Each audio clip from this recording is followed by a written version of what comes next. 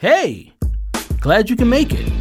And welcome to the Employee Cycle Podcast, where we talk to HR innovators, thought leaders, and even some disruptors about the latest in HR trends, HR tech, and you guessed it, HR data. Well, you've heard enough of me talking. Now let's start the show. Hey, and welcome back to the Employee Cycle Podcast. I'm your host, Bruce Marable, CEO of Employee Cycle. And you know us, we're that HR dashboard that's helping all of you HR and people leaders out there who are tired of the manual, tedious, and time-consuming process of pulling spreadsheets from different systems to try to understand a data-driven view of your workforce. We know you don't like it. That's why we created this HR dashboard with pre-built integration connectors to the most popular HR systems out there. Systems like ADP, namely Bamboo HR, TriNet, Zenefits, Reflective, 15Five, Lattice, you name it. We can help you pull in all your data into one place so you can view, share, track, and analyze your people data from one unified view. Please check out EmployeeCycle.com, sign up for a demo, and we would love to chat with you to explore how we can help you automate your HR reporting and analytics process. But we have a great guest today. And so please help me welcome to the show, Jamie Farkas, Director of HR at Cascade Engineering. And today we're going to discuss how to create an evidence-based recruiting process. Jamie, welcome to the podcast. Woo! Jamie! Nothing like a good round of applause. Thank you. I'm excited to be here. Awesome. And so, Jamie, I want to ask you a very serious question. Okay. And that is, how did you end up in the wonderful world of HR? Oh, man, it was a weird road, a really weird road to get here. In college, my original degree is in civil engineering. I went to Michigan Technological University, and I liked engineering. I thought it was really fun, but in practicality, when I had to do the job, I was so bored. I just really didn't like it. So I couldn't imagine spending all my time drafting in a little cubicle. So I went back to school and I started taking random classes at the community college to figure out what in the world I was going to do with myself when my dad was really mad about the engineering degree. And my counselor said one night I had to find one more class. I needed a management class. And the only thing I had open was HR. And I remember telling her, that sounds like the worst class. Like I would sooner not take anything than take this HR class. But I went, and the second night I was just hooked. I thought it was so interesting. And nobody talks about HR jobs when you're talking about career prep or anything in high school. And there are so many different things you can do in HR. And you really touch every part of a business, which was really exciting to me. And there's just so much you could do with it. So once I kind of got down that road, I was hooked. And kind of the rest is history. Got my master's in HR management, and here we are. Awesome, and thanks for that background. So today we're discussing how to create an evidence-based recruiting process. And before we go into the details of discussing how do you do this, I first want to ask you, what is an evidence-based recruiting process? So evidence-based recruiting is an attempt to change the way that we traditionally view hiring. So I think it's pretty well known that almost everyone uses the same way, where we take a resume, we review it for minimum qualifications, maybe you pass it on to a hiring manager, they decide if they want to interview somebody, but it's not very successful, and it's not the best predictor of a good fit for a candidate, because we all have inherent biases. I might like someone who went to Michigan Tech like I did. I might think automatically, oh, they're smart, they're going to be good. Is that real? Maybe, maybe not. Everybody has these little biases. So the best candidate systems are going to eliminate the biases and let you work only on data. So evidence-based, the evidence that we're taking is from personality tests, cognitive tests, and then reference checking. We blend them all together for like a candidate score. We use a star system, so out of 5 stars. And it helps us compare our candidate against our ideal attributes for the job and use data beyond just our organization. So we tap into the ONET and some other resources that are available to help us get a larger pool for statistical analysis. And then we use the math. We follow the math to tell us predictors, what looks good, how close of a fit are we. And the cool thing about it is, with all these tests, you never count anybody out. The goal is not to count someone out. It's not to make your pool smaller. It's just to let the right people in the pool. So if we have someone who isn't a great fit in a couple of categories, so like myself, my natural preference might be to work alone. Maybe I don't love teamwork. Can I do it? Sure, but I just have to work a different way, right? I have to find ways to make that work for me. So if the selection process shows that, Jamie is not much for teamwork, it doesn't mean I can't do the job. It means we ask Jamie different questions about the job, and we might tailor our interview around those specific areas instead of trying to ask 20 applicants, 20 interviewees, the same questions that don't really get at the meat of what we want. It should help us have better fits so we have less turnover, better fits for the job so that they have better performance. And then it also ends up increasing your diversity of candidates because you're eliminating some of those biases that also come around, like we see all these studies on women's names or minority names, people who seem unfamiliar or something that's too much like me or too much not like me. We see bias. So this process helps to push all of that out. So instead of the manager saying, I want to see these people, HR in the process puts a pool in front of the manager. So there's much more work up front, but it's easier on the manager, and then they get better candidates kind of in the end. So we're just reorganizing the process. That's awesome, and I appreciate that background. And there were 3 different areas that you spoke of that you said were the core components of this. You said there was a personality test, a reference check, and what was the third? Cognitive test. Cognitive test. Yep. Awesome. And so in regards to these 3 core components, I want to really go through all 3 of these since you really laid out a great roadmap for us. So when it comes to the personality test, what is this really testing for, and what kind of questions are being asked, and what method are you asking these questions? So it's all online tests, and we designed our process. We wanted it to be easy for applicants because we are using the exact same tests for everyone in our organization. So Cascade is an engineering, it's called Cascade Engineering. We're an engineering firm, but we do manufacturing as well. So we have everyone from part-time machine operators all the way up to, I have hired VPs through this process. So everyone has the same test, but we apply different standards for each job to the test. So we want to keep them short, and it's like maybe 10 minutes that it takes you to do the test. And it asks you questions like, of these 2 examples, which is more like me? Do I like to be creative, or do I like to have something structured? Would I like to have someone tell me what time I had to come to work every day, or would I like someone to tell me, just make sure you get your tasks done? It's little things. Some of them are about a job or work in general, but a lot of them are just about your personal style. Do I like written communication? Do I like to talk face-to-face? Do I consider myself outgoing or not so much? So it's not open-ended questions. It's all this or this. And sometimes the choice is neither, but you have to pick which one is most like you or least unlike you. And based off of what you described as your process earlier, it seems as though this is not really pass or fail, go or no go, but it's more about figuring out where would be the best fit for the candidate, or is it actually pass or fail? That's exactly where is the best fit. So everyone comes out of it with a candidate profile. So they do the 3 components, and then we have what are called job overlays. So it is, if you think, I'm going to date myself here. If you think back to school where you had those transparency projectors when you were a kid, and the teacher's up there writing something on this clear piece, and they put it over something else. Maybe they're solving a math problem or they're drawing something. So the overlay is like, we apply this to your profile. So my profile for Jamie looks the same no matter what.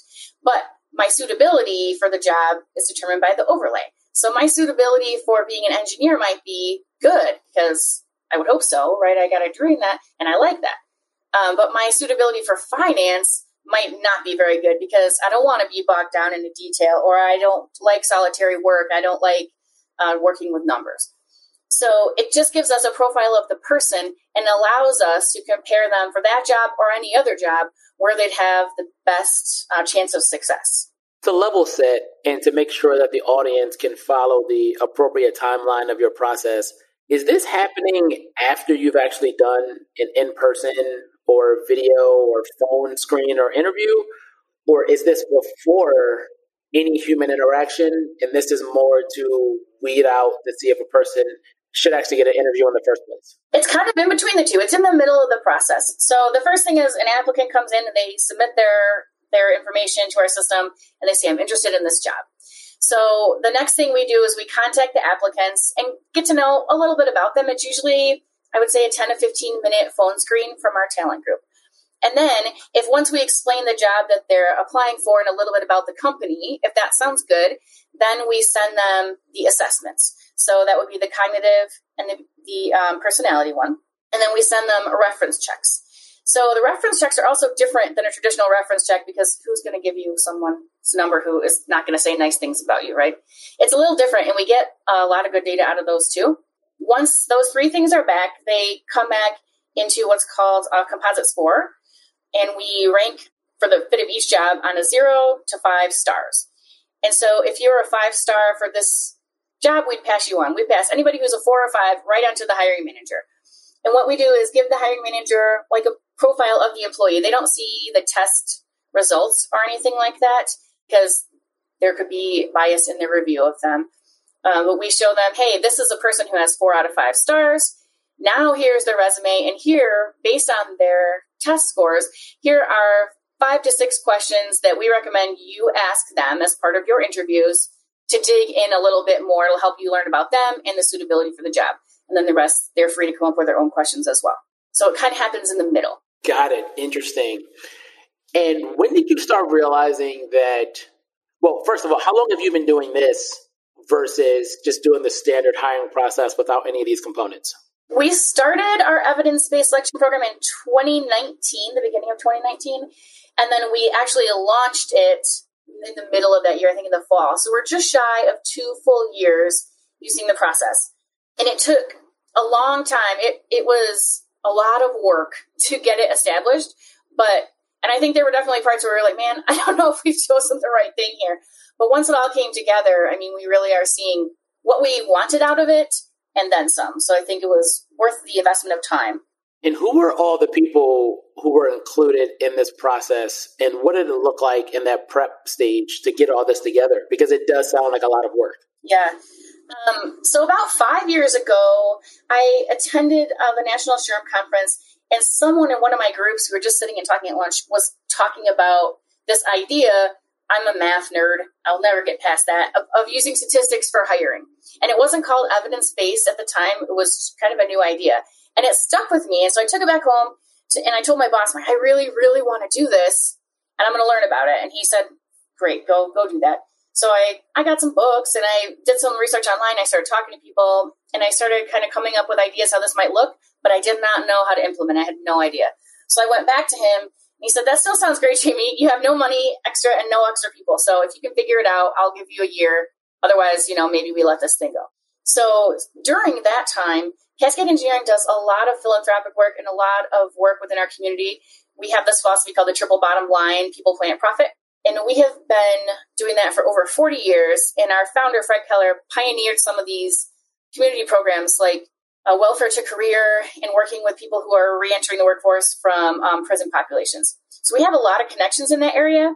And one of them was working with the Kellogg Foundation and Michigan Works to do a program called evidence-based selection. It started with a local hospital, and it worked so well for them. They were offering consulting services for free to employers who would try it out and sign up and see what they could make out of it.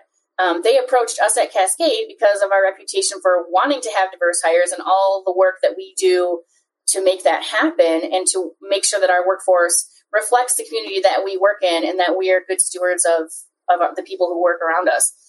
So they came to us and they said, hey, we have a spot and we'd love you to take it. We'd love to help you with this consulting services. And it kind of checked all the boxes of help where I needed it. And it started like the week after they talked to me. So they said, you have to decide in like 5 days, are you going to do this or not? So our executive team, I pitched it to them and they were, I think, a little bit skeptical, but also excited that we could be kind of leading the way in this process in our area and that it could be something really exciting and a good differentiator for us. So we had that buy-in at the top.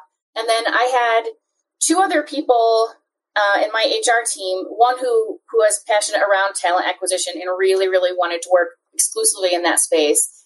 And then another strong HR manager who just felt really great about wanting to be involved in this project and has a lot of energy. She's a really fun teammate.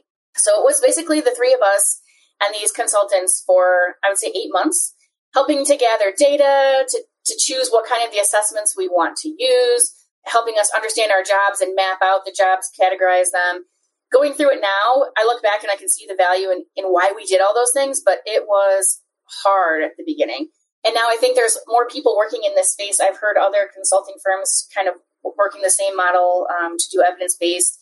And the ones that we worked with, they're expanding now to a paid model so that they can offer this outside of our area and even outside of our state to help people kick off their programs. Because it's a little bit daunting. You need some experts in industrial and organizational psych and data analysis that most people aren't likely to have on their own internal staff. If they did, they already would have some kind of program, to be identifying things that they could do to increase diversity and better hires, Very, very interesting. And the part of what you just said, which really got my attention, was how you got the executive buy-in. Because HR is always trying to figure out how to get executive buy-in for a lot of the things that you're looking to do. Right. And so I'm curious, what were those different tactics and the ROI, or did you even use an ROI calculator for this? How did you actually go about communicating what the benefit of this would be, why it makes sense, why should you be leveraging so many resources and potentially, money or capital to fund this? What did that look like? I think HR, right, we get the reputation that we're always asking for money and investment, but we're not a profit center for the organization, so they feel it's like a cost sink or something. So I pretty much laid out a business plan. So with the help of the consultants, they kind of gave us an idea of what sort of results that we could expect. So if we were talking about, one of the things we wanted to do is reduce our days to hire, just by having HR take back control of this process instead of having it driven by hiring managers who it would take them a long time to review a resume or to get back to us or to free time for interviews. So all this wait time was wasted time. And then they come back and they would blast on HR for, why did it take so long to fill my job? So we really wanted to pull some control back. So we started analyzing what is the cost of all that time. So the lost time that you're having to cover for someone not being in a job. So the lost productivity, the cost to other people having to cover it.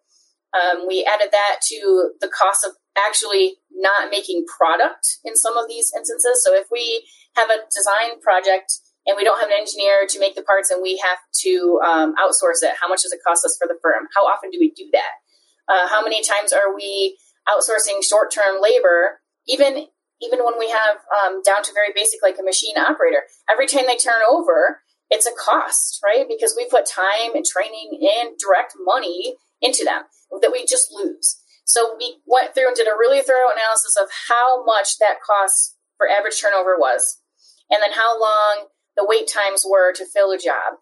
And we set a goal that we felt was really ambitious of how much we could lower that. And we thought if we could save, in our first year, we thought 15%, if we could have 15% shorter time to hire, and we had 15% less turnover in these jobs, less people that we had to hire because we had a better fit, it would save us nearly $1 million. And it was right there on the paper. I mean, nobody could argue with the numbers. And so we took that to them and showed them, like, we can be a profit center. We can save money, right? We can make ourselves money because we're pulling it from these other areas, right? We're generating flow this money that you are spending now, you just don't realize that it's hidden in all these ways. We can give it back to you, and then you can go spend it on a new press or whatever the things are that are on their priority list. And I think that was really important because they were very skeptical of a new format of recruiting and the fact that the hiring managers wouldn't see candidates until later on. So I think to get past that skepticism, at first we had to really give them some reasons, and it was right there in the bottom line why this would work. Got it. And then last question for you, Jamie. For anyone who is now so gung-ho and super excited after listening to this and can't wait to go back to their CEO or CFO and say, hey, give me budget because I just listened to this awesome podcast and we need to do evidence-based recruiting. If they could only remember one thing about all the things that you've discussed so far on this podcast, what would be the one thing that they should take away from this in regards to going about doing this and creating a business case for why this will make their company better? I think so. Start looking inside. Identify what are the areas that you want to change with this process. Because if you don't have that, it's kind of like begin with the beginning. You have to know why you want to do it, not just because it's cool, not just because it's a new thing, but what will this impact for you? If you don't have high turnover, or you're not losing key people, it probably doesn't matter that much. But I think identify what you want to change and then be honest about how much of a save or how much of a pain it is for you, what kind of pain point that is. And then work your business case, because there is going to be an outlay of cost and time, right? It's got to be worth it. So make sure that you get your business case ready to get in front of those CEOs and CFOs, because we know they're going to ask the questions. So be ready for them.